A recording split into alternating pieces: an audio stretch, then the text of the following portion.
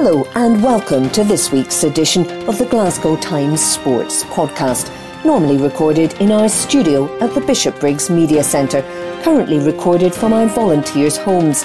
To keep in touch with us, use our social media platforms, Facebook, Instagram and Twitter, which are all at Q and Review. That's CUEANDREVIEW. Or get in touch via information@qandreview.com. That's information@CUEANDREVIEW.com. Please like and share our podcast and give us any constructive feedback. Evening Time Sport, May 31.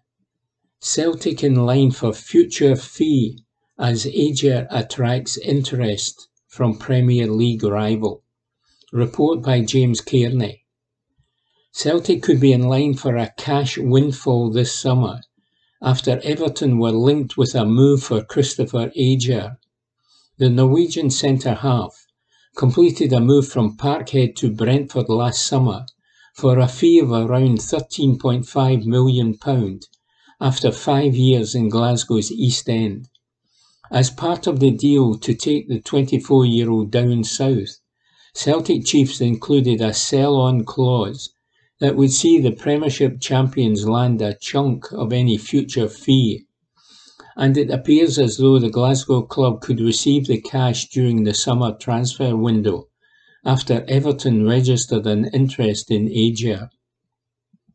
The Athletic report that Goodison Park boss Frank Lampard is an admirer of the Norway international and is keen on bringing the centre-back to Merseyside to bulk up his team's defence.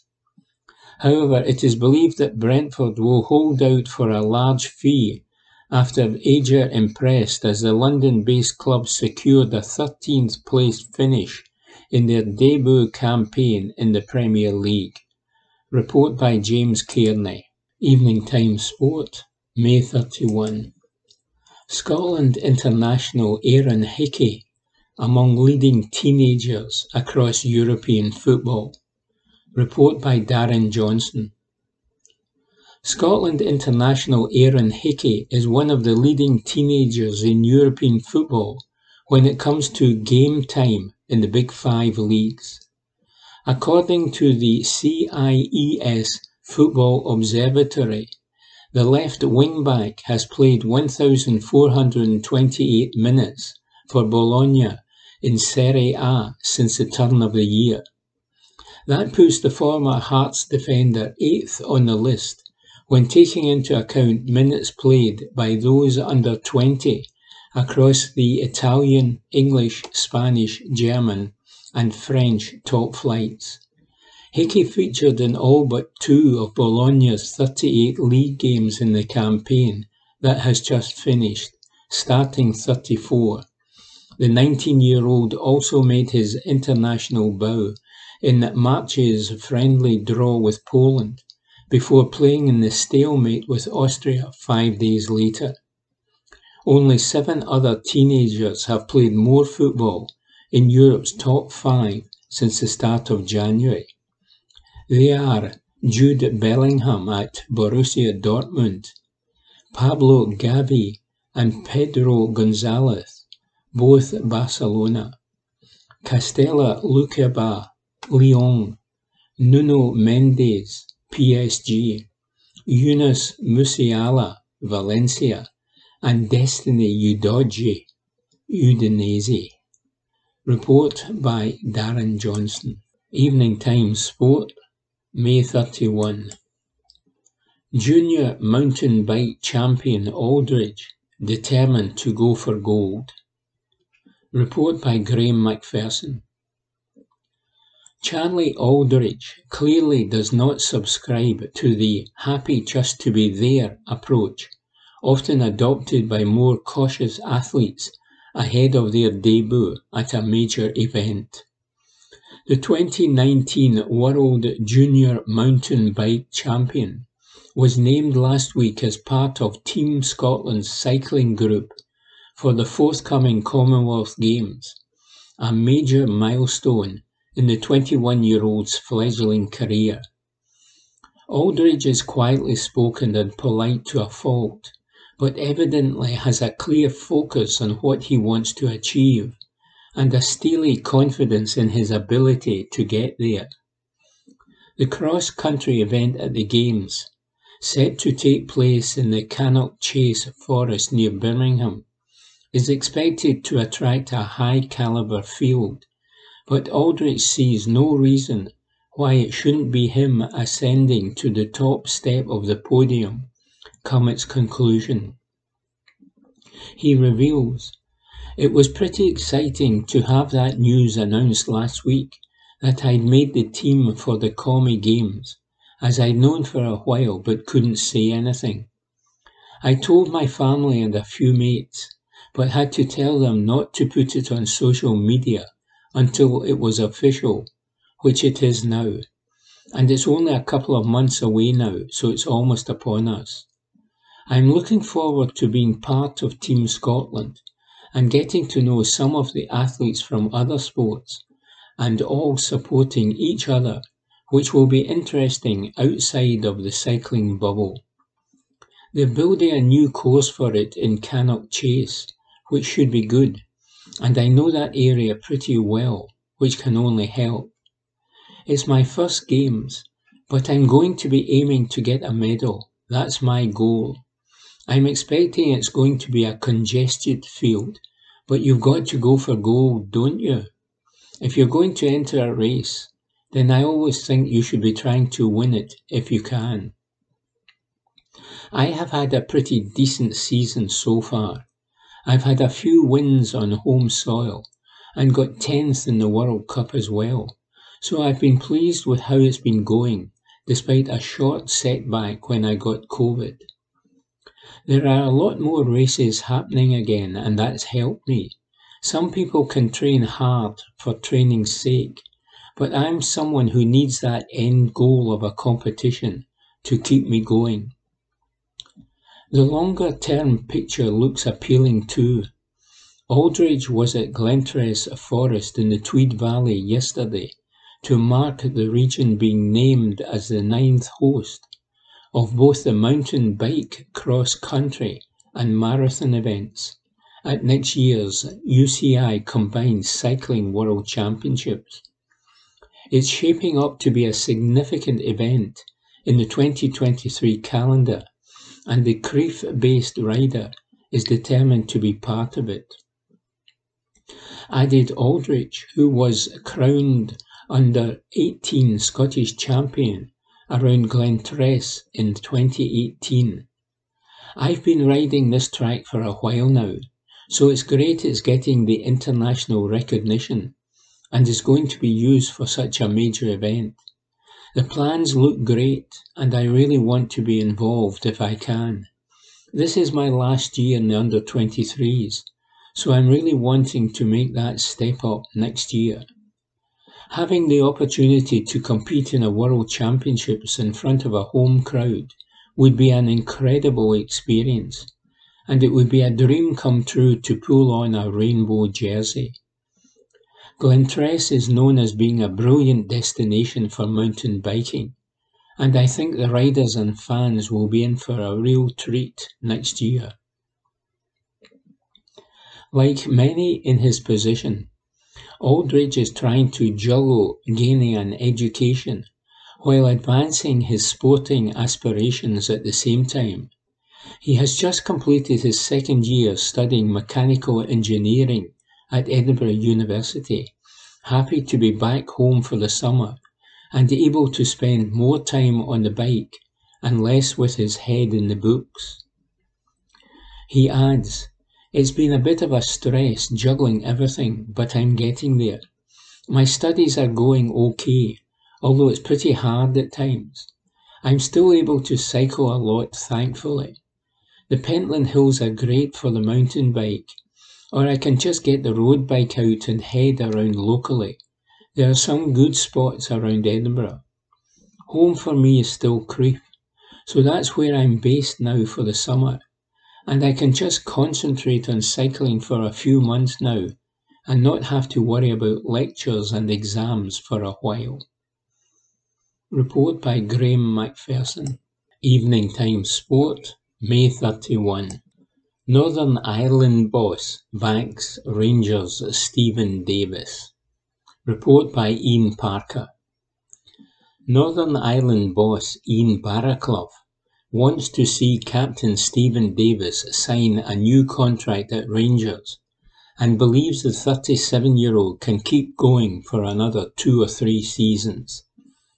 Davis is part of the 28-strong Northern Ireland squad that has reported for duty in Belfast ahead of the Nations League fixtures against Greece, Cyprus and Kosovo over the next 2 weeks. But his club future is uncertain, with his deal expiring at the end of June.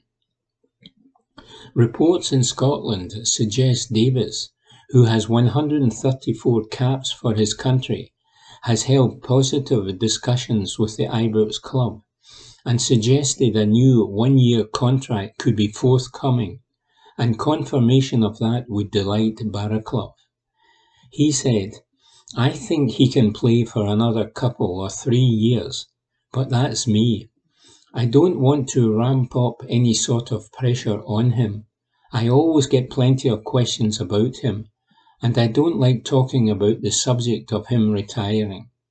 In the Scottish Cup final, I thought he was great. He came on in the Europa League final, calmed things down for Rangers at the time, maybe could have even got a goal or 2 for Rangers as well, and he put his penalty away, which shows his coolness of mind. He's our leader, our captain. He's someone we want around for a little while longer." Barraclough said that barring 1 or 2 minor knocks, there were no injury concerns within his squad, with no absentees as they gathered over the weekend. Northern Ireland, the top seeds in League C Group 2, host Greece on Thursday, before travelling to Cyprus and Kosovo, then returning to Belfast to face Cyprus again on June 12. Said Barraclough, "I think the majority of them are fit and raring to go straight away. Just 1 or 2 are carrying knocks. 4 games in 10 or 11 days is going to be a stretch for everybody. Hopefully we get everybody going from game to game with full fitness, but we'll have to make several changes, I'm sure, as we go along. I think we've got a nice blend of players that are desperate to do well, and those that have been there, done it, seen it, and can be a calming influence on the rest of them." The Nations League has never been kind to Northern Ireland since its inception, but having suffered relegation to the 3rd tier last time, Barraclough now wants to use the competition as an opportunity. He said, "Germany 2024 is our long-term goal, so these games play a part in that. We want to top the league, which could get us a play-off place for the Euros, and that's nothing to be sniffed at. But you've also got to weigh up what's right for the group, and that's seeing players come in and giving them their chance, so you have more players with experience going into that Euros qualifying group when it comes around next year." Manchester City prospect Shea Charles, who can play in midfield or defence, is among the new faces in Barraclough's squad, with the 18-year-old having quickly progressed through the youth levels with Northern Ireland. Said Barraclough, "He's not played a senior game as yet for his club or his country, so you're going into unknown territory. He's a calm lad, he takes things on board, he's athletic, he can handle the football." Report by Ian Parker. Evening Times Sport, May 31. Golf phenomenon West steps out of spotlight after bringing huge attention to women's game, says Nick Rodger. There's a lot of chatter about imperial weights and measures at the moment, which is all quite fitting really. The erudite depth of this column, for instance, tends to be measured in fathoms on the basis that not many folk can fathom it out. Despite leaving many a reader scratching their head like Stan Laurel, trying to solve the Boolean Pythagorean triples problem, this page has been going now for the best part of 12 years. Some of you have possibly chalked off those years in the same sighing way a glum prison inmate wearily chalks off the days of their punishment on the walls of an austere cell. It's been quite a sentence, hasn't it?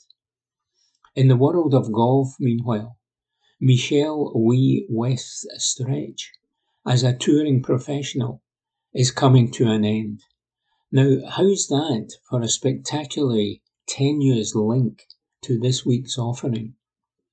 She will enjoy her swan song in the United States Women's Open, which starts on Thursday at Pine Needles, and then step away from the LPGA Tour to pursue a variety of other golf-related ventures. Wee West is only 32, but she's been around for so long, you just about expect footage of her early outings to feature on the fusty archives of the British Pathy newsreels. She was, after all, playing in USGA events at the age of just 10. At 12, she played in an LPGA Tour event, and at 14, she came within a shot of making the cut among the men on the PGA Tour. Wee West was a child prodigy who was going to exert a Tiger Woods-like tyranny over the women's game. It didn't quite work out that way, of course. Wee West was very good, very early, and was ranked number 3 in the world by the age of 16. Between the ages of 13 and 16, she had played in 12 major championships and had racked up half a dozen top 5 finishes, 3 of them as an amateur. The Wee West phenomenon was quite something, and brought huge attention to golf. When she accepted an invitation to play in the 2005 John Deere Classic, a men's PGA Tour event, which offered places into the Open for the leading finishers otherwise not exempt, the prospect of her becoming the first woman to play in golf's most venerated major had all and sundry drooling like bloodhounds gazing at a plate of lynx sausages.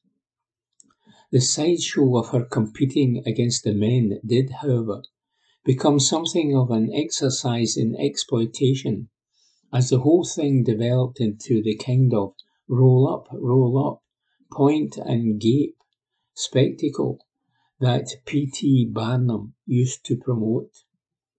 It had started with the PGA Tour's Sony Open in her native Hawaii in 2004, but after she turned pro the week before her 16th birthday a year later, and signed multi-million-dollar contracts with Nike and Sony, the bandwagon rumbled into Europe and the Far East. Under the constant glare of her parents, BJ and Bo, who seemed to orchestrate her every move, and apparently went from overprotective guardians to meddling busybodies, Wee West cameo appearances alongside her male counterparts often made for cringe-worthy viewing. The pressure and the hype was relentless, and did nothing for Wee or the women's game as a whole. She was written off and put down even before her career had really been given an opportunity to develop. The fact that she enjoyed something of a renaissance and claimed her one and only major crown at the 2014 United States Women's Open was a defiant celebration of her drive, determination, desire, and unquestionable talent. In a topsy-turvy professional career, her progress was hamstrung by niggling injuries and numerous surgical procedures. Her tearful outpouring after grimacing and wincing to an opening 84 her worst round on the LPGA Tour during the Women's PGA Championship in 2019 painfully illustrated a woman at the end of her tether. Confronting athletic decline and facing up to the prospect of career-ending ailments is not something any sports person wants to encounter. Ending your playing days on your own terms can be hard enough. Being forced to bring the curtain down, having been betrayed by your body, adds a cruel twist to the process. Wee West has 5 LPGA Tour titles, including that maiden major on her CV. For many golfers, that would be a pretty stellar career. When it comes to Wee West, however, it's viewed as a fairly modest return for a player who seemed destined for greater feats. In this game of what-ifs, maybes, and might-have-beens, Wee West, now a mother to a 1-year-old daughter, remains content with her lot. She told Golf Week over the weekend, "I don't have any regrets because I feel like I've always learned from every mistake that I've made. I feel like even if it was a huge major fail, at least it makes a good story for now." Wee West grew up in the spotlight and came under the kind of microscopic scrutiny often reserved for organisms in a petri dish. That she managed to earn a degree at Stanford University while playing full-time on the LPGA Tour was perhaps one of her most impressive accomplishments. Having spent over 2 decades making headlines inside the ropes, Wee West is now preparing for life outside of them. The story continues. Notes Nick Rodger. Evening Time Sport, May 31. Nottingham Forest step up bid for Connor Goldson. Report by David Irvin. Premier League new boys Nottingham Forest are reportedly keen on a move for Connor Goldson as his Rangers contract runs down. The 29-year-old defender has been identified as a potential signing for Steve Cooper as he looks to strengthen his side for the move to the English top flight after their playoff triumph. The Scottish Sun claim Forest are ready to offer a deal to Goldson to return south after a 4-year stay at Ibrox.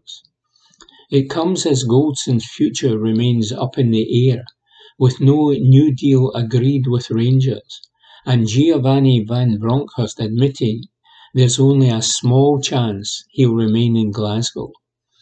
The latest reports suggest Goldson could head back to England to join Forest and play in the top flight alongside Scotland international Scott McKenna. Forest star Joe Worrall, who also played for Rangers, could also be in the squad next term, but it's claimed Goldson could serve as his replacement, with Leicester keen on the Englishman. Speaking on Goldson's Rangers' future before the Scottish Cup final, Van Bronckhorst said, "Regarding Connor, the club has been in talks with him to extend his contract.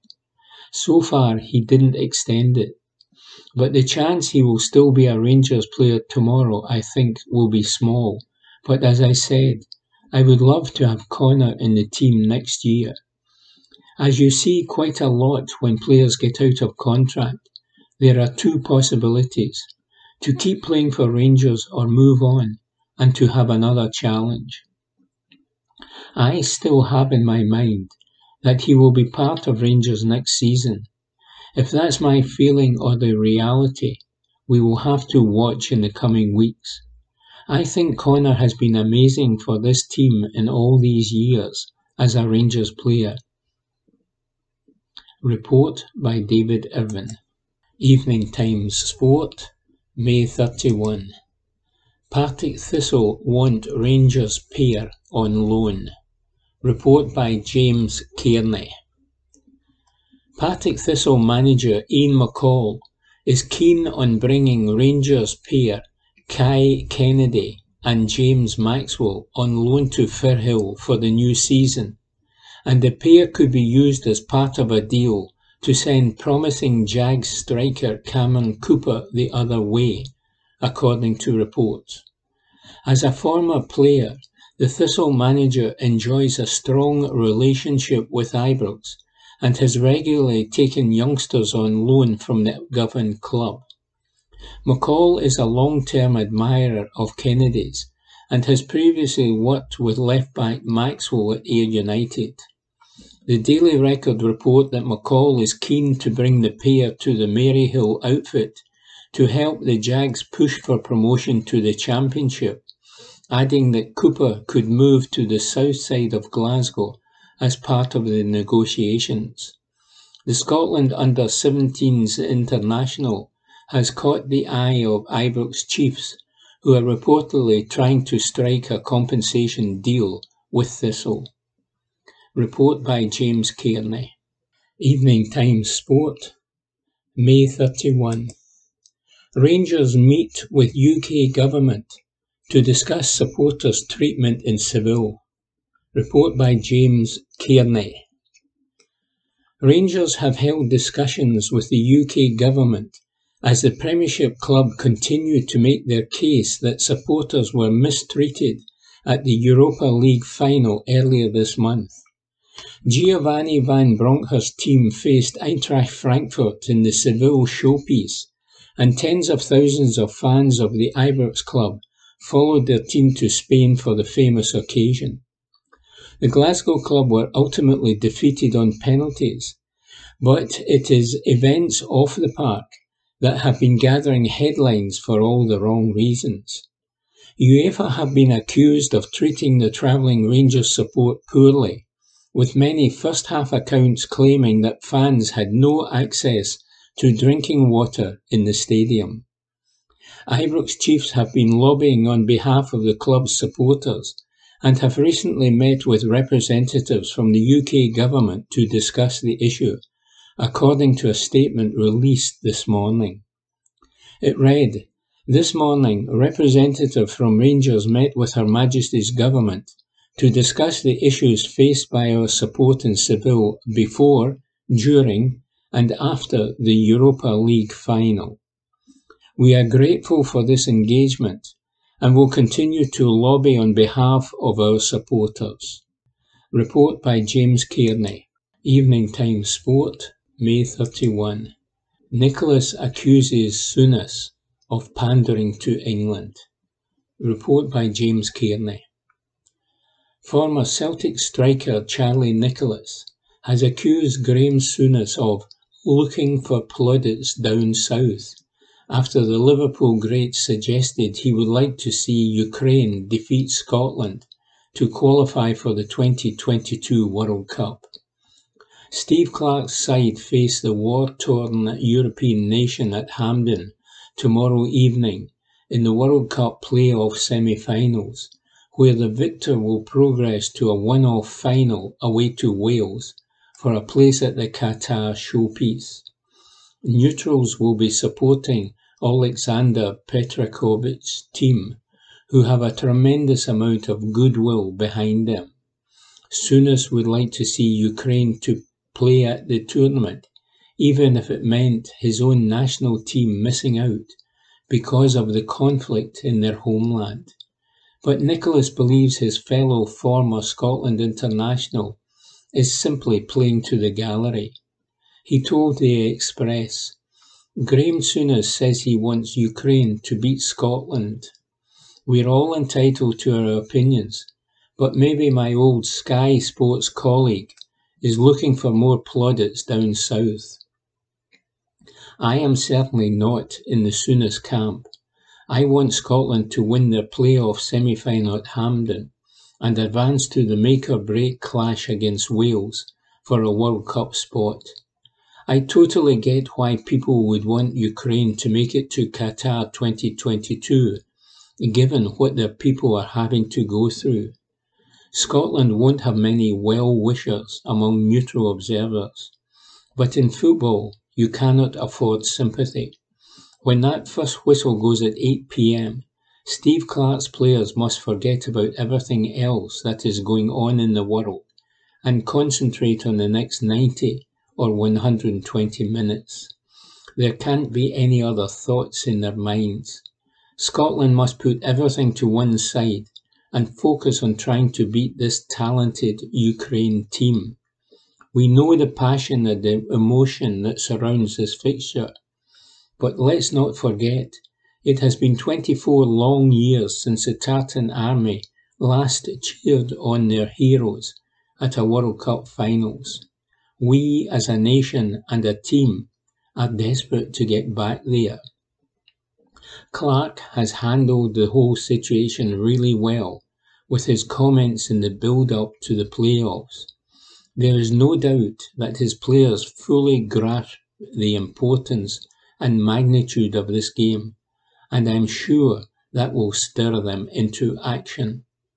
Report by James Kearney. Evening Time Sport, May 31. Tierney on Steve Clarke's impossible request. Report by James Kearney. Kieran Tierney says he was gutted once he realised he would play no part in Scotland's World Cup playoffs in July. But the Arsenal defender insists he has no regrets over giving his all for club and country. The 24-year-old has not had his injury troubles to seek in his career and was ruled out of international contention for this summer when a knee complaint picked up in April required surgery to heal. It was the latest injury setback for a player who has already suffered his fair share, but Tierney insists he has never considered easing up in his approach to training and matches. The versatile defender admitted that national team manager Steve Clarke has asked him to chill on occasion to maintain his fitness, a request that Tierney dubbed impossible. He told the Scottish Sun, "I've always been like that, wanting to give 100% since my younger days. I've always had a worry of not wanting to cheat teammates or the team overall. Giving everything is just my style, and I enjoy it that way. Maybe I don't do myself any favours at times." I remember Steve Clarke saying to me one day, "Kieran, sometimes you can chill, you know. Don't worry, everybody already knows what type of player you are and what you can bring." But I told him, I can't. It's impossible for me. Obviously, if I've got a niggle, then I know I need to be careful. In my youth days or coming through, I had it in my head that I wasn't the best technically, so I felt I had to work even harder. It's just stuck with me, and I can't see me changing now. I'd end up feeling guilty if I ever eased up on things. Report by James Kearney. Evening Times Sport, May 31. True Grit. Potential World Cup showdown with England, giving Scotland extra motivation. Report by Matthew Lindsay. Che Adams has admitted the prospect of facing England in the World Cup finals for the first time has given the Scotland players an added incentive to beat Ukraine in their Qatar 2022 playoff semi-final. Steve Clarke's team will take on Alexander Petrikov's side in front of a sellout crowd in the rescheduled Path A match at Hampden tomorrow evening. The visitors will take to the field in a competitive fixture for the first time since the Russian invasion of their country back in February, and will have the support of the football world behind them. But Adams, the Southampton striker, who is set to start up front for the national team, has stressed that Scotland will not lack motivation either. This country has not reached a World Cup finals since France '98, some 24 years ago, and if they make it through to Qatar in November, they will face England, Iran and the United States in Group B. Adams knows it will be difficult to overcome Euro 2020 quarter-finalist Ukraine in the playoff semi-final, and then Wales and Cardiff in the final. However, the Leicester-born forward, who qualifies to play for this country through a grandmother who hails from Edinburgh, admits the prospect of facing England is an appealing one. He said, "It is a big incentive. It gives everyone that bit more grit between the teeth. We've got Ukraine first, which is going to be difficult. We just need to get through this, and then we'll really build the belief. They have got quality. The thing I've noticed about international football is you aren't always up against the biggest of countries, but they all have talent in their ranks. Every game is difficult. I have played against a few of the Ukrainian players. Alexander Zinchenko is a great player. I think he plays a different position than he does for Manchester City. Then you look at Andrei Yarmolenko at West Ham. He's a really good player with a lot of quality, but we have sat down and looked at the whole team. I am sure they will be looking at us and thinking exactly the same thing, that we are a decent team as well. We have quality in the squad and great team character. That stuff doesn't come easy. We are also unbeaten in a while, and that's something we need to keep building. The foundations are there thanks to the gaffer and the team. It's all on the pitch for everyone to see." Report by Matthew Lindsay. Evening Times Sport, May 31. Drey Wright is on his way out of Hibs. Report by Ian Collin. Drey Wright is leaving Hibernian. The former St Johnstone attacker is not wanted as part of Lee Johnson's new regime at Easter Road and is on the lookout for a new club. A return to former club St Johnstone could be one possible option for the Englishman as he bids to kickstart his career away from Hibs.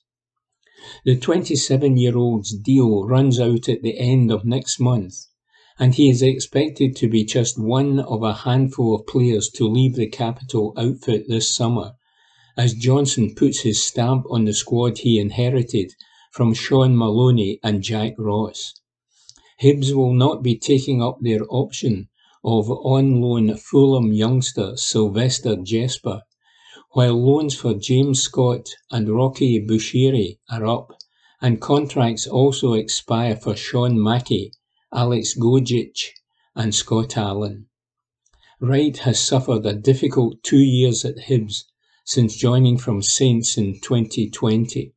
Signed by Jack Royce, he made 23 starts and 50 appearances over his 2 years at the club, but found himself the target of disgruntled supporters as the team struggled this season, leading Sean Maloney to publicly back the winger.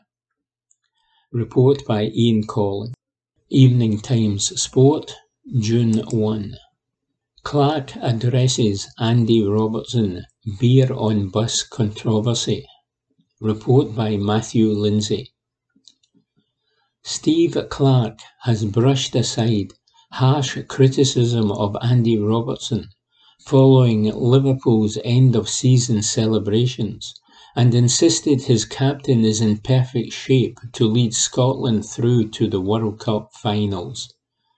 Robertson was savaged by many angry members of the Tartan Army when he was seen drinking beer with his Anfield teammates on an open-top bus tour to mark their Carabao Cup and FA Cup wins on Sunday, and looking the worse for wear. However, national team manager Clark, whose men will play Ukraine in the Qatar 2022 playoff semi-final at Hampden tonight, was pleased to see the left-back enjoy his successes in the 2021-22 campaign with Reds supporters. He knows his skipper, who took part in a final training session at Oriam yesterday, will be determined to put the Champions League final defeat to Real Madrid in Paris on Saturday firmly behind him with a victory. Said Clark, "I didn't see the criticism. I saw the clip, and I was pleased that he was getting over his disappointment. Some people want to make too much out of small things. It was the right thing to do, the right thing to celebrate with his team and his supporters on the back of a fantastic season for Liverpool. He has joined us in a great place, and that's all I am concerned about. I don't care about criticism. It won't bother Andy, and it certainly won't bother me." We had a little chat, and he is fine. Listen, Liverpool had a great season. When you look at 2 of the 4 major trophies in the cabinet, missed out on the league by a point, and 1 goal did them in the Champions League final. They should have been in front before they conceded that goal. They were very close to the quadruple. They've had a great season. Finishing with 2 disappointments is something you learn to deal with as a professional player. It's not as if he is going to a poor Nations League end-of-season game with Scotland. It's one of the biggest games he has probably ever faced for his country, so he will be ready to go. We all want it. They all want it. You must have seen that. You must have seen the evolution of this group over the last 3 years. They want to be successful for their country. Andy is the leader of that, and he is the captain. He drives that, and we are in a good place. Report by Matthew Lindsay. Evening Times Sport, June 1. Craig Gordon dismisses Souness's Ukraine comments. Report by Graham McGarry. There will be Scotland fans who would ordinarily consider the donation of a kidney to be a fair enough swap if it meant they could follow the nation to a World Cup, who will feel nonetheless a little conflicted about cheering on their nation against Ukraine tonight. Such are the tragic circumstances back in their homeland. Many will find it difficult to will even their own country to stamp on the dreams of the Ukrainian players, give the symbol of hope they would become for their compatriots should they triumph at Hampden. It wasn't quite so startling then, as it ordinarily may have been, to hear a bona fide Scotland legend like Graham Souness saying this week that he hopes Ukraine win. But as warm a sentiment as that may be, it won't be one shared by 50,000 odd members of the Tartan Army when the whistle goes in Mount Florida this evening. For 90 minutes, at least, goodwill towards the visitors will be placed firmly on the back burner, and Steve Clarke's players fall firmly into that camp. Of the current Scotland squad, no one has waited longer than Craig Gordon for such an opportunity to present itself, with the Hearts keeper Riley acknowledging the fact that Souness's opinion comes from the luxurious position of having represented his country at 3 World Cups during his own career.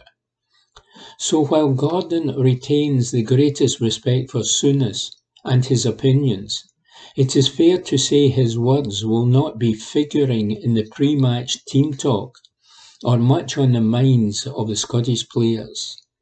Said Gordon, "It doesn't really matter. He's entitled to his opinion. I know the guys that go out on the pitch, the squad here, would desperately love to get to a World Cup. It's maybe a bit different. He's not playing now. For us players, these opportunities don't come around very often. We desperately want to make this our time. We have a very difficult match to win just to get through to the next stage. So that's all we are concentrating on. We want to go and try to win that and whoever anybody wants to support, that's entirely up to them. These chances do not come around very often, and at 39, you don't know if there will be another one. It's a huge opportunity, but it's still a very difficult game. You just have to concentrate on the football. That's what we're trained to do. We cannot even imagine what's going on. We have no clue, really. We cannot understand exactly what all these players are going through, what each individual's circumstances are. What we have to do is concentrate on football, be ready, and make sure we are as prepared as we can be to try to win the match. I know everybody here, our aim is to get to the World Cup. No matter which team gets put in our way, we have to try to win the match. There is no room for that debate. It is up to each individual supporter to decide what they want. For us, as a group, we want to try and win a football match. As a testimony to Gordon's longevity in international football, he is unsurprisingly the only player from the Scotland team who faced Ukraine on their last visit to Hampden in 2007, who is still plying his trade professionally, never mind at such a high level. He would dearly love a repeat of the 3-1 scoreline that Alex McLeish's men battled to on that day, come full-time this evening. He said, "The game at Hampden was excellent. It was a really good performance. I remember the goals. Kenny Miller had a header at the near post for the first one. Lee McCulloch made it 2 from a set piece round the back, where he peeled off, took the ball down, and curled a great finish into the far corner. Then it was all about James McFadden with the third one. It was a great game and a close game as well. I know it was 3-1, but it was a really tight game. But it was probably one of our best performances in that group campaign.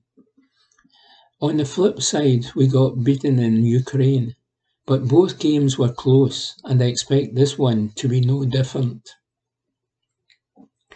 There is a big difference, however, in the approaches of the Scotland team of that era and of now, with Gordon believing that this may very well be the best national side he has been a part of in his long career. And as said, I think they played differently. That was very much a counter-attacking team, whereas this team can get on the ball and make things happen, and be a possession-based team at times as well. The characteristics of the team are different, but I certainly take the same result at Hampden. I think we're pretty good right now. It's hard to judge between different eras. Football has developed as well, so it's hard to judge which players you would put in a sort of dream team. But certainly at the moment, I do feel as if we have the players that are capable of scoring goals, of hurting teams. We are fully confident that if we get everything right, and we play to the best of our abilities, that we can win. Report by Graham McGarry. Evening Time Sport, June 1. Cricket.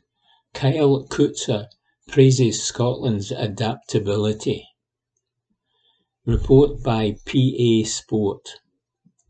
Kyle Coetzer praised Scotland's ability to adapt to unfavourable conditions after they made it back-to-back wins in the ICC World Cup League 2 with a 4-wicket defeat of the United Arab Emirates in Texas. The Scots successfully chased down a target of 216, with Captain Coetzer's 108-run stand along with Michael Leask's 47, crucial as they ground out victory with 12 balls to spare. After following up their defeat against the United States on Saturday, with a victory over the same opponent the following day, Shane Burger's side have now won 2 of their 3 games in Texas as they step up their bid to qualify for the World Cup. They are currently second in the League 2 table, behind Oman and above the UAE, whom they face again on Friday to complete this 4-game series. Coetzer told Cricket Scotland, "We spoke as a group in our scouting meeting about how we would react if we lost the toss on a ground and in conditions that have certainly been favouring batting first. That happened, but the bowlers adjusted very well and stuck to their plans, defending one side of the field and attacking from the other, and we certainly put the UAE under pressure through certain phases of the game. Importantly, we took our catches too, and we were able to hold them to a lowish total, because chasing was always going to be tricky on that surface. Chris Soule was a standout bowler. He has come in and hit a really decent length in the last couple of games, but all of the bowlers put in a shift, especially into the breeze. Then came a fighting effort in the second half to try and get over the line. We had to graft away, and I rode my luck at times, but on that pitch you really had to commit to your shots if you were going to play them, and I am just pleased to help the team get some more points on the board. In recent times, we have relied a lot on Richie Berrington and George Munsey with the bat, so it was good to see other guys chipping in, and Michael Leask came in and did a great job for the team when required. His innings provided some impetus when it was required, and he has been in great form with bat and ball for a while now.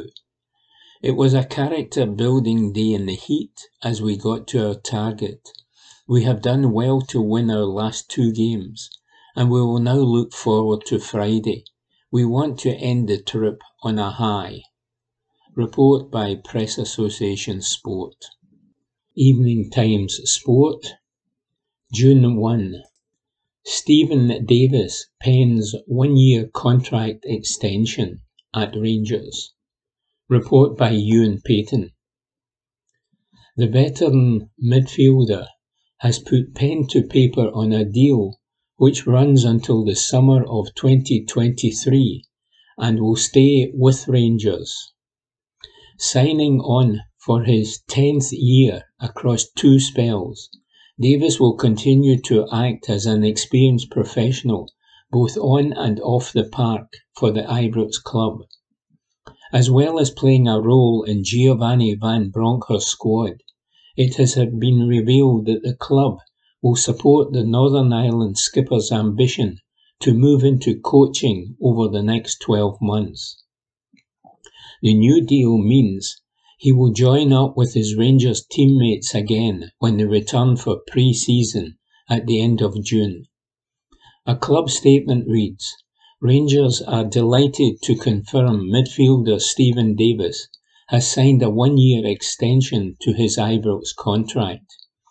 He initially joined the club on loan in January 2008 and made that move permanent that summer, staying until the summer of 2012.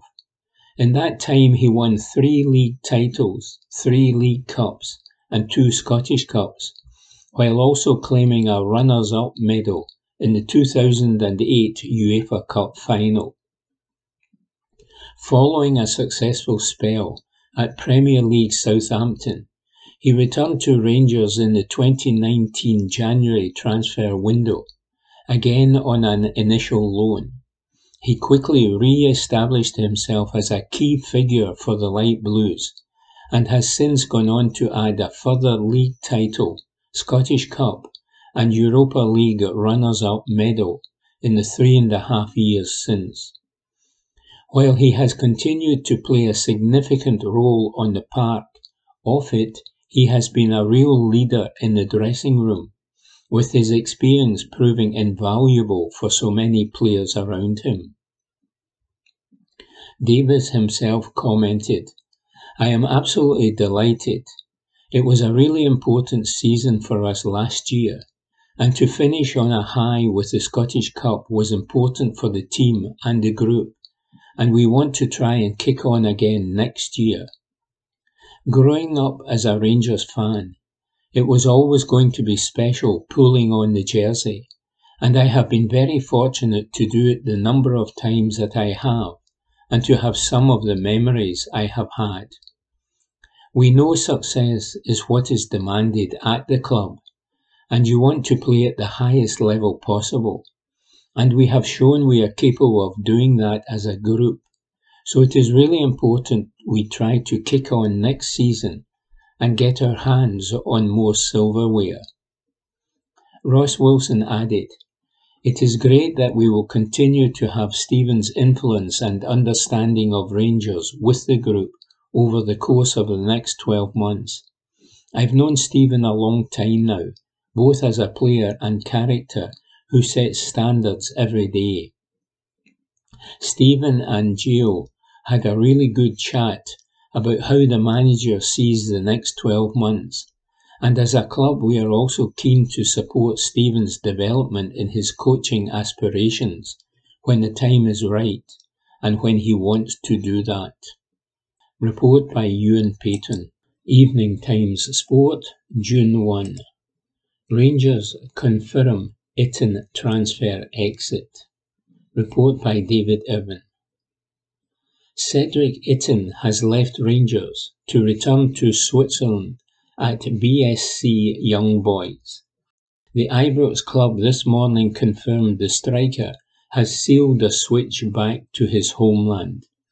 Rangers stated an undisclosed fee was paid for the 25-year-old, with reports earlier this week touting a £1.55 million transfer fee.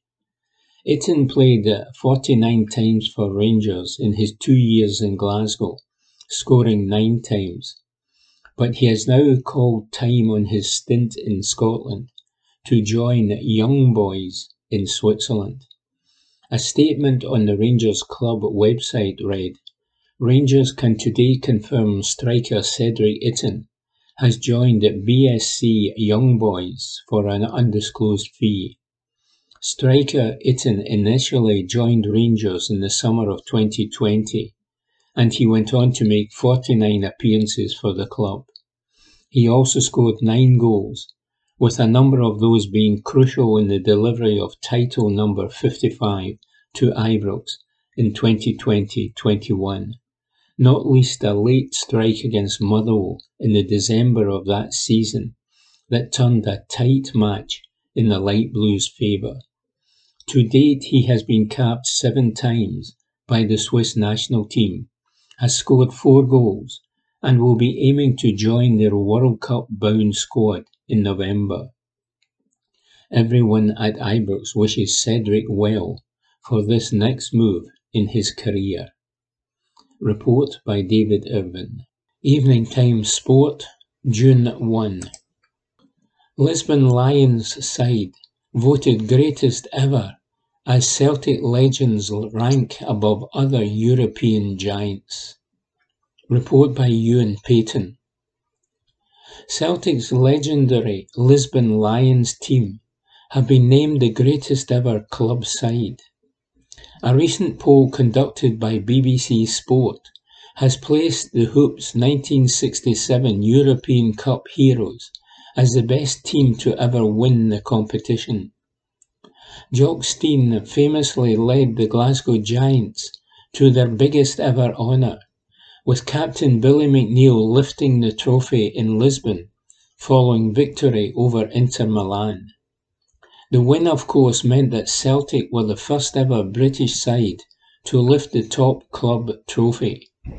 Goals from Tommy Gemmell and Stevie Chalmers saw the Hoops come from behind to win 2-1. The triumph is undoubtedly regarded as Celtic's greatest ever achievement in their history. Now, according to the BBC poll, the majority of fans believe they're the greatest club team to win the tournament. The Lisbon Lions won the poll with 34% of the vote. Pep Guardiola's Barcelona team of 2010-2011, featuring Messi, Xavi, Iniesta, David Villa and more, were in second spot with 24%. Sir Alex Ferguson's famous treble-winning team of 1998-99 finished third in the vote on just 14%. The most recent team to feature on the shortlist was Bayern Munich's squad of 2012-13. Report by Ewan Payton. Evening Times Sport, June 1. Rangers in pole position to land Partick Thistle's Cameron Cooper. Report by David Irvin.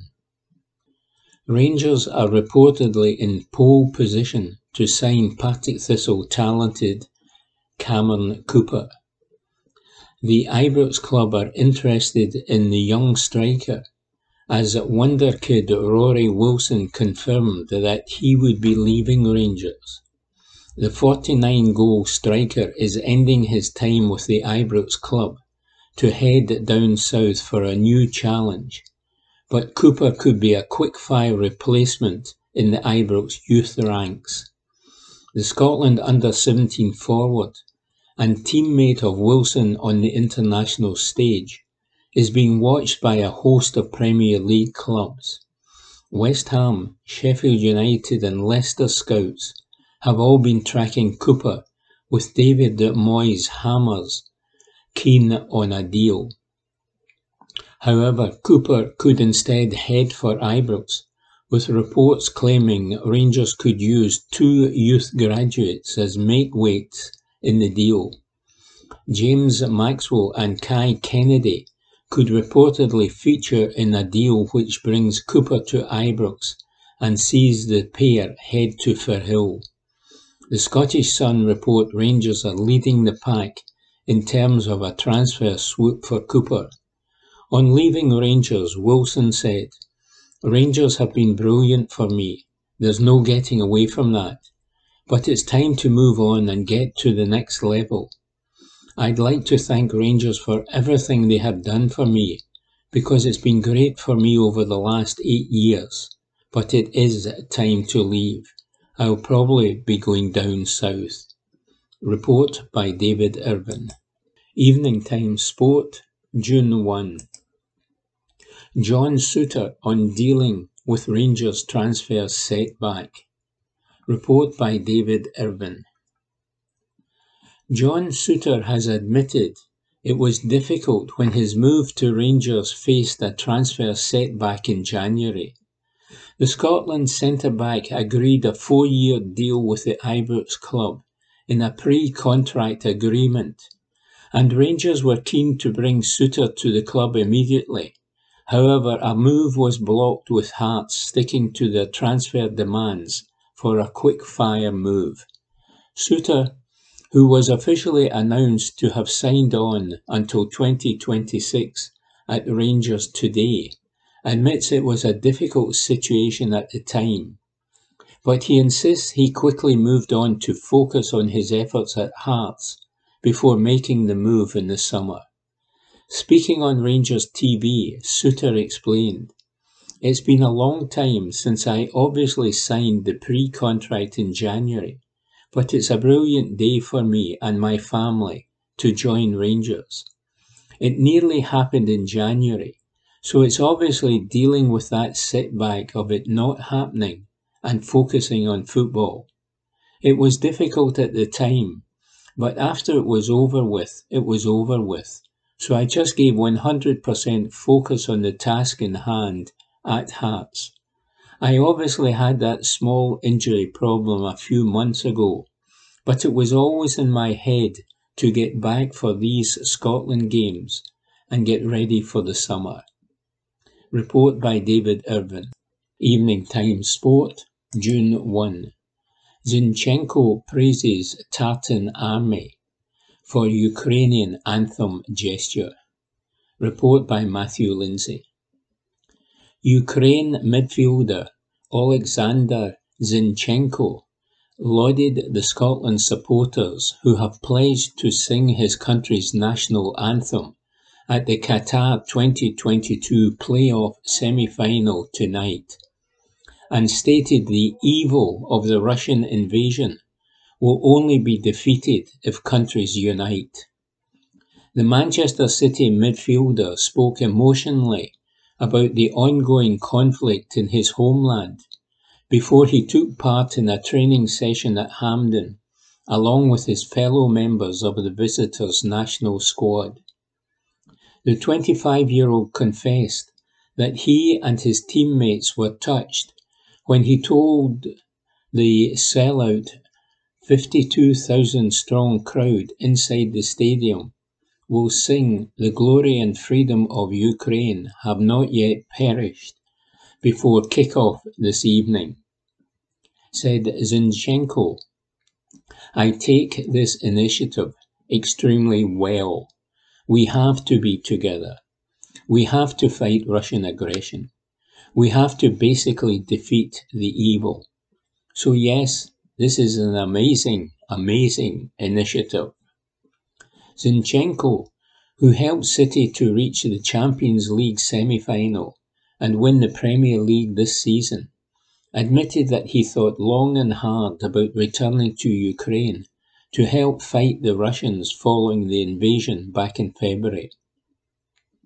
However, the 48 times capped player opted to stay in England and use his profile to highlight the plight of his people to the world. He has been heartened by the support his country has received from the football world. He said, "Maybe I was holding a few times the gun, the weapon. I am 100% sure I will be more useful to Ukraine to be in Manchester and to try to help the Ukrainian people and Ukraine as much as I can with a lot of different things. Starting with sending some stuff, sending some money, sending messages to my Instagram followers. Even, I don't know, doing some interviews, speaking with you. I need to share this, and I need to show the whole world what is happening right now in Ukraine. The whole world needs to know the real truth. This, I feel, is my mission. I 100% agree with Andrei Shevchenko, the legendary Ukrainian striker, who has said exactly the same. Asked how difficult it will be for the Ukrainian players to focus on playing football against Scotland, given the situation in their country, Zinchenko said, "I've been asked this question a lot in these months, and I think you can ask any Ukrainian, and the answer will be the same. It is impossible to describe these feelings until you are in this position. The things which are happening now in our country are not acceptable. It's something which I cannot even describe. That's what we need to stop this aggression together, and we need to win. Because Ukraine is a country of freedom. Ukraine is not going to give up. But the thing is, a lot of countries maybe don't understand that today it's Ukraine, but tomorrow it could be you.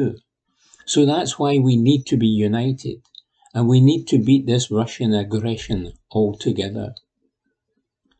Ukraine manager Alexander Petrakov attempted to enlist in the army when the Russians invaded his country, only to be told to concentrate on helping to prepare the national team for the match against Scotland.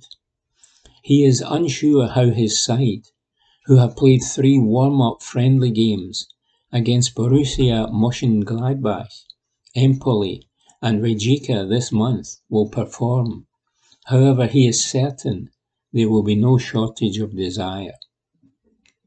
Said Petrakov, "It's clearly a very difficult task to prepare the team when every single player is thinking about fathers, mothers, close relatives and family back in Ukraine. We are using a whole load of methods. We try jokes. We try to motivate people in a light manner. But every player knows clearly just how huge this challenge is for this game, and that will make my task even more difficult, as I am working under a lot of duress and stress, but we are trying to show our best. We are trying to achieve the result, and the team is fully prepared to fight. The game is very difficult, and the situation is very difficult, and I will find certain words for certain players, but I don't want to reveal them all. This is a very intimate conversation that I am going to have with my players. I don't want to say exactly what I will tell my players, but the main thing is to achieve the result. We only played 3 friendly games. They were not competitive. What the players will be like, we will see on the pitch. The Scottish team is a strong team. They can substitute any player on the field and could play with any formation or set of players. They are like Ukraine, as every player has a substitute. Every player could be substituted for an equal player. It means nothing, as the game will happen on the pitch, and we will see how that will go. There will be a poll to elect a Lion of the match among the Ukrainian players. It's a charity vote where every vote will mean Ukrainian hryvnia, and all the money will go to the charity foundation. This time all of the lions on the pitch will be helping the lions on the battlefield.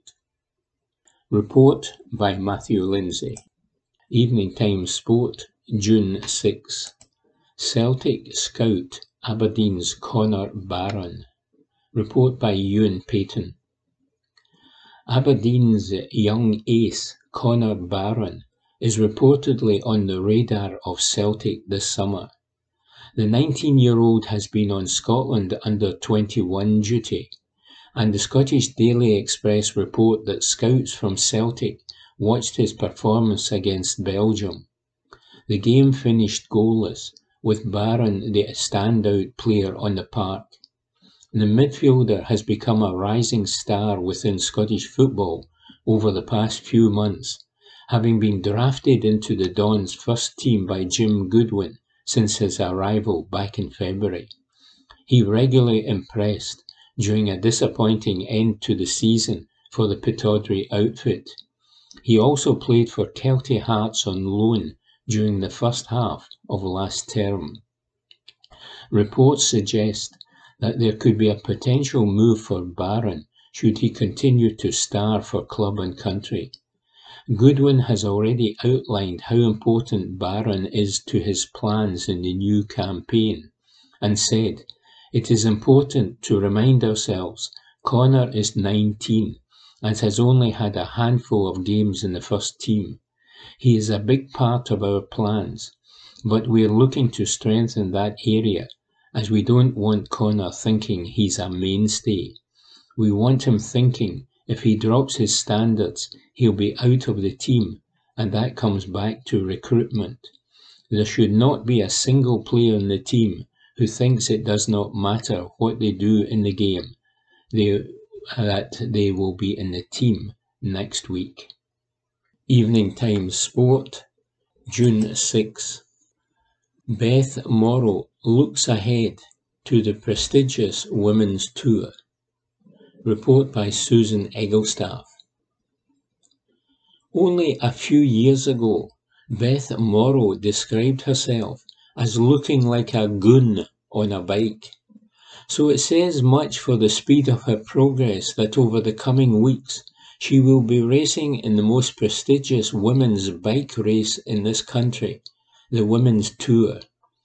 The race is the UK's leading international stage race, and Morrow, who is a member of the CAMS Basso team, will be riding alongside the likes of reigning national champion Georgie Pfeiffer, UCI World Hour Record holder Josh Loudon, and former champions Kasia Niewiadoma and Corinne Lebecki.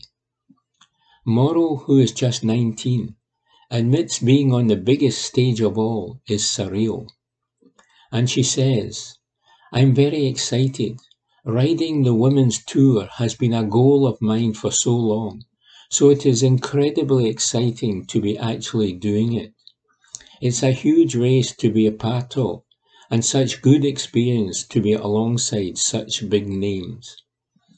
The Edinburgh Athlete adds, I'm expecting it to be very, very hard, but I feel like I'm in good shape and the racing I've done over the past few months has stood me in good stead, so I think I know what to expect. As recently as 2018, Morrow was only riding her bike once a week.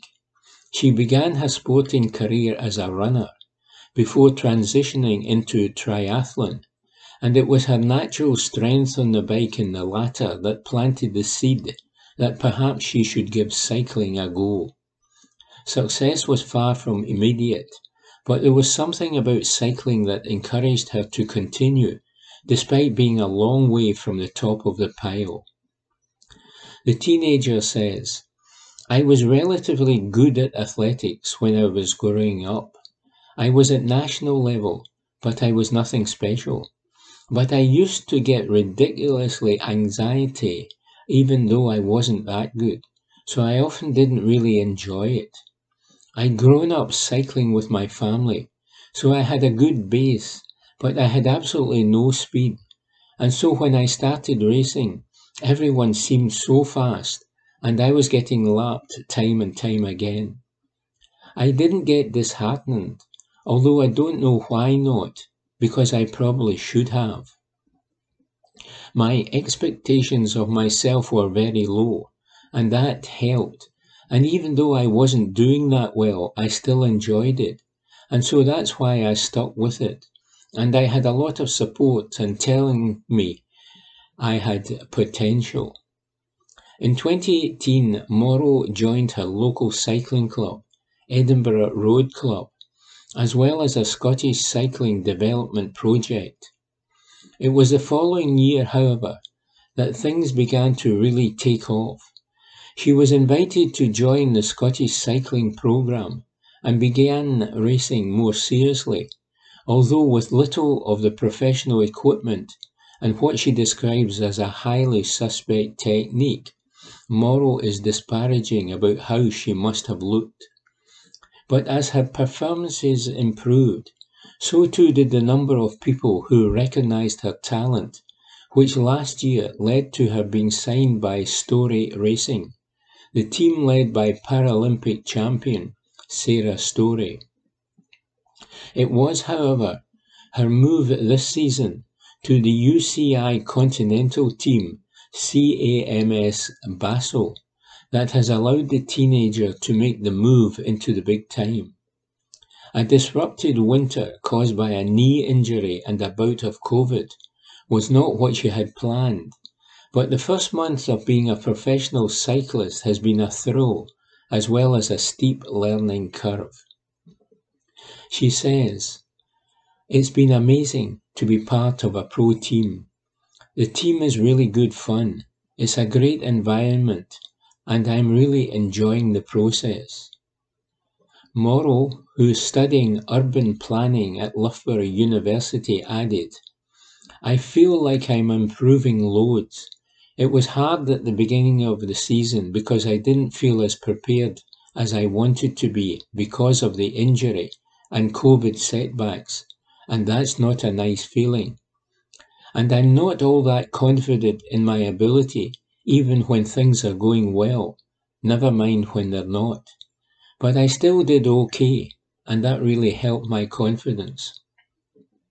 You can't always be on top form, so you need to learn to race even when things aren't perfect. That's where my inexperience shows. I'd never had the experience of turning up to a race and not feeling fully prepared, so it was a good lesson for me.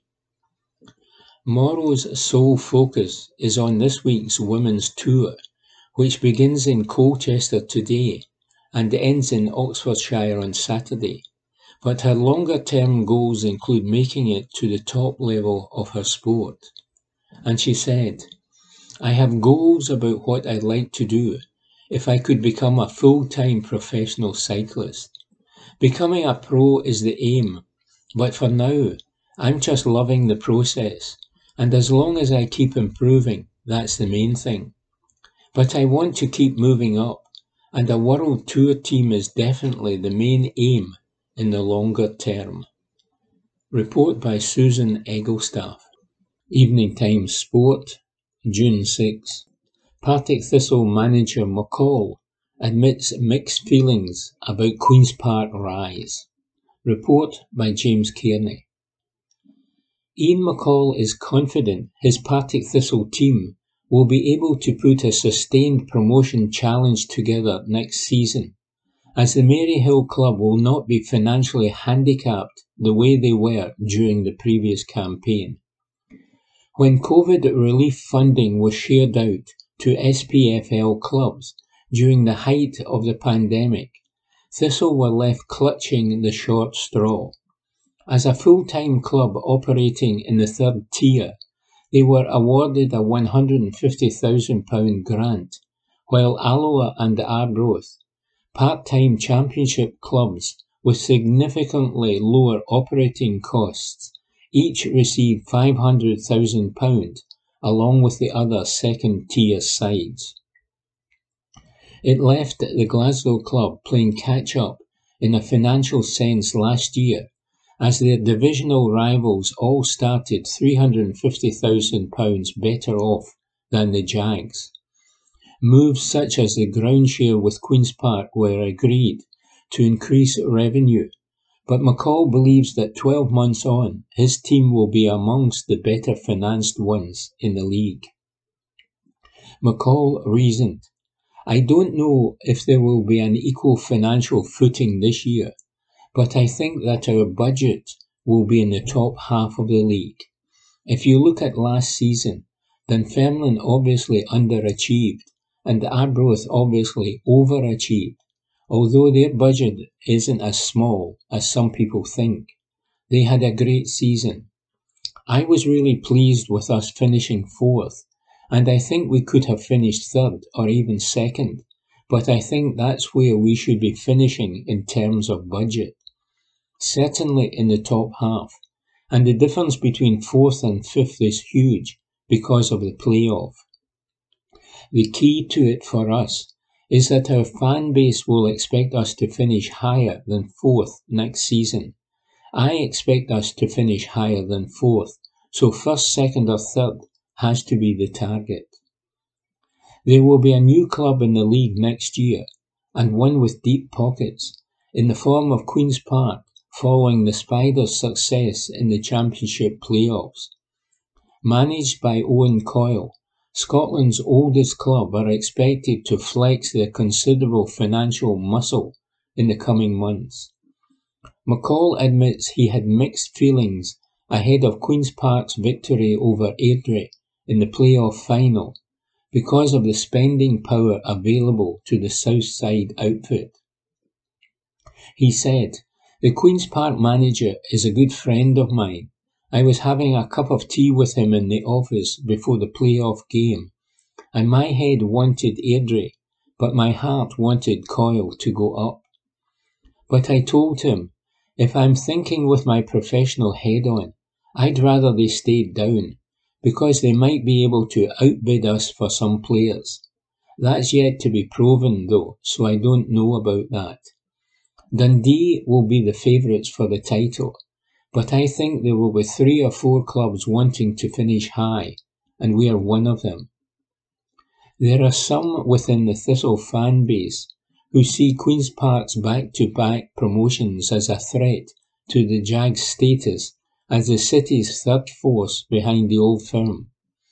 As a club on the rise, some supporters are looking nervously over their shoulders, but McCall isn't one of them. As the point is put to him, a mischievous glint lights up the 57-year-old's eyes. "Well, I regard Partick Thistle as Glasgow's first team, so?" said McCall. Report by James Kearney. Evening Times Sport, June 6. Neil Doncaster hails Scottish football fans for support. Report by Aidan Smith. Over 4 million fans turned out to watch their teams across all 4 Scottish Professional Football League divisions in season 21-22, as attendances across the country bounced back from a pandemic. A total of 4,082,038 fans attended matches across the Cinch Premiership, Cinch Championship, Cinch League 1 and Cinch League 2, including playoff fixtures. Another 383,260 fans attended fixtures across the Premier Sports Cup and SPFL Trust Trophy competitions. Those additional crowds mean 4,465,298 fans attended SPFL competitions across the season. The total figures would have been even higher if matches at the start of the season had not been played with reduced attendances due to COVID restrictions, while there was also a spell during December and January when fan numbers were reduced to a maximum of 500. Capacity attendances were allowed for the majority of the 2021-22 season. The 2018-19 season was the last to be played to a finish with full crowds, after season 2019-20 was curtailed early due to the COVID lockdown. Neil Doncaster, SPFL Chief Executive, said, "It is incredible that we have had over 4 million fans back in stadia, which underlines the central role which Scotland's national sport plays in communities all over the country. It is hugely encouraging to see such impressive attendances across all 4 Cinch SPFL divisions, especially given how tough much of the last 2 years have been for our members. It is also a very timely financial boost for our 42 clubs, who played almost entirely behind closed doors during the 2020-21 season.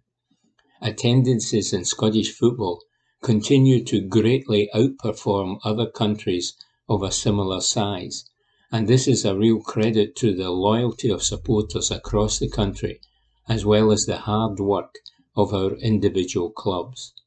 The clubs themselves served up hugely compelling and competitive league battles, and we are all looking forward to more of the same next season across all 4 Cinch SPFL divisions." Report by Aidan Smith. And that was this week's Glasgow Times Sport podcast, normally recorded in our studio at the Bishopbriggs Media Centre, currently recorded from our volunteers' homes with the publisher's kind permission. Thanks for listening.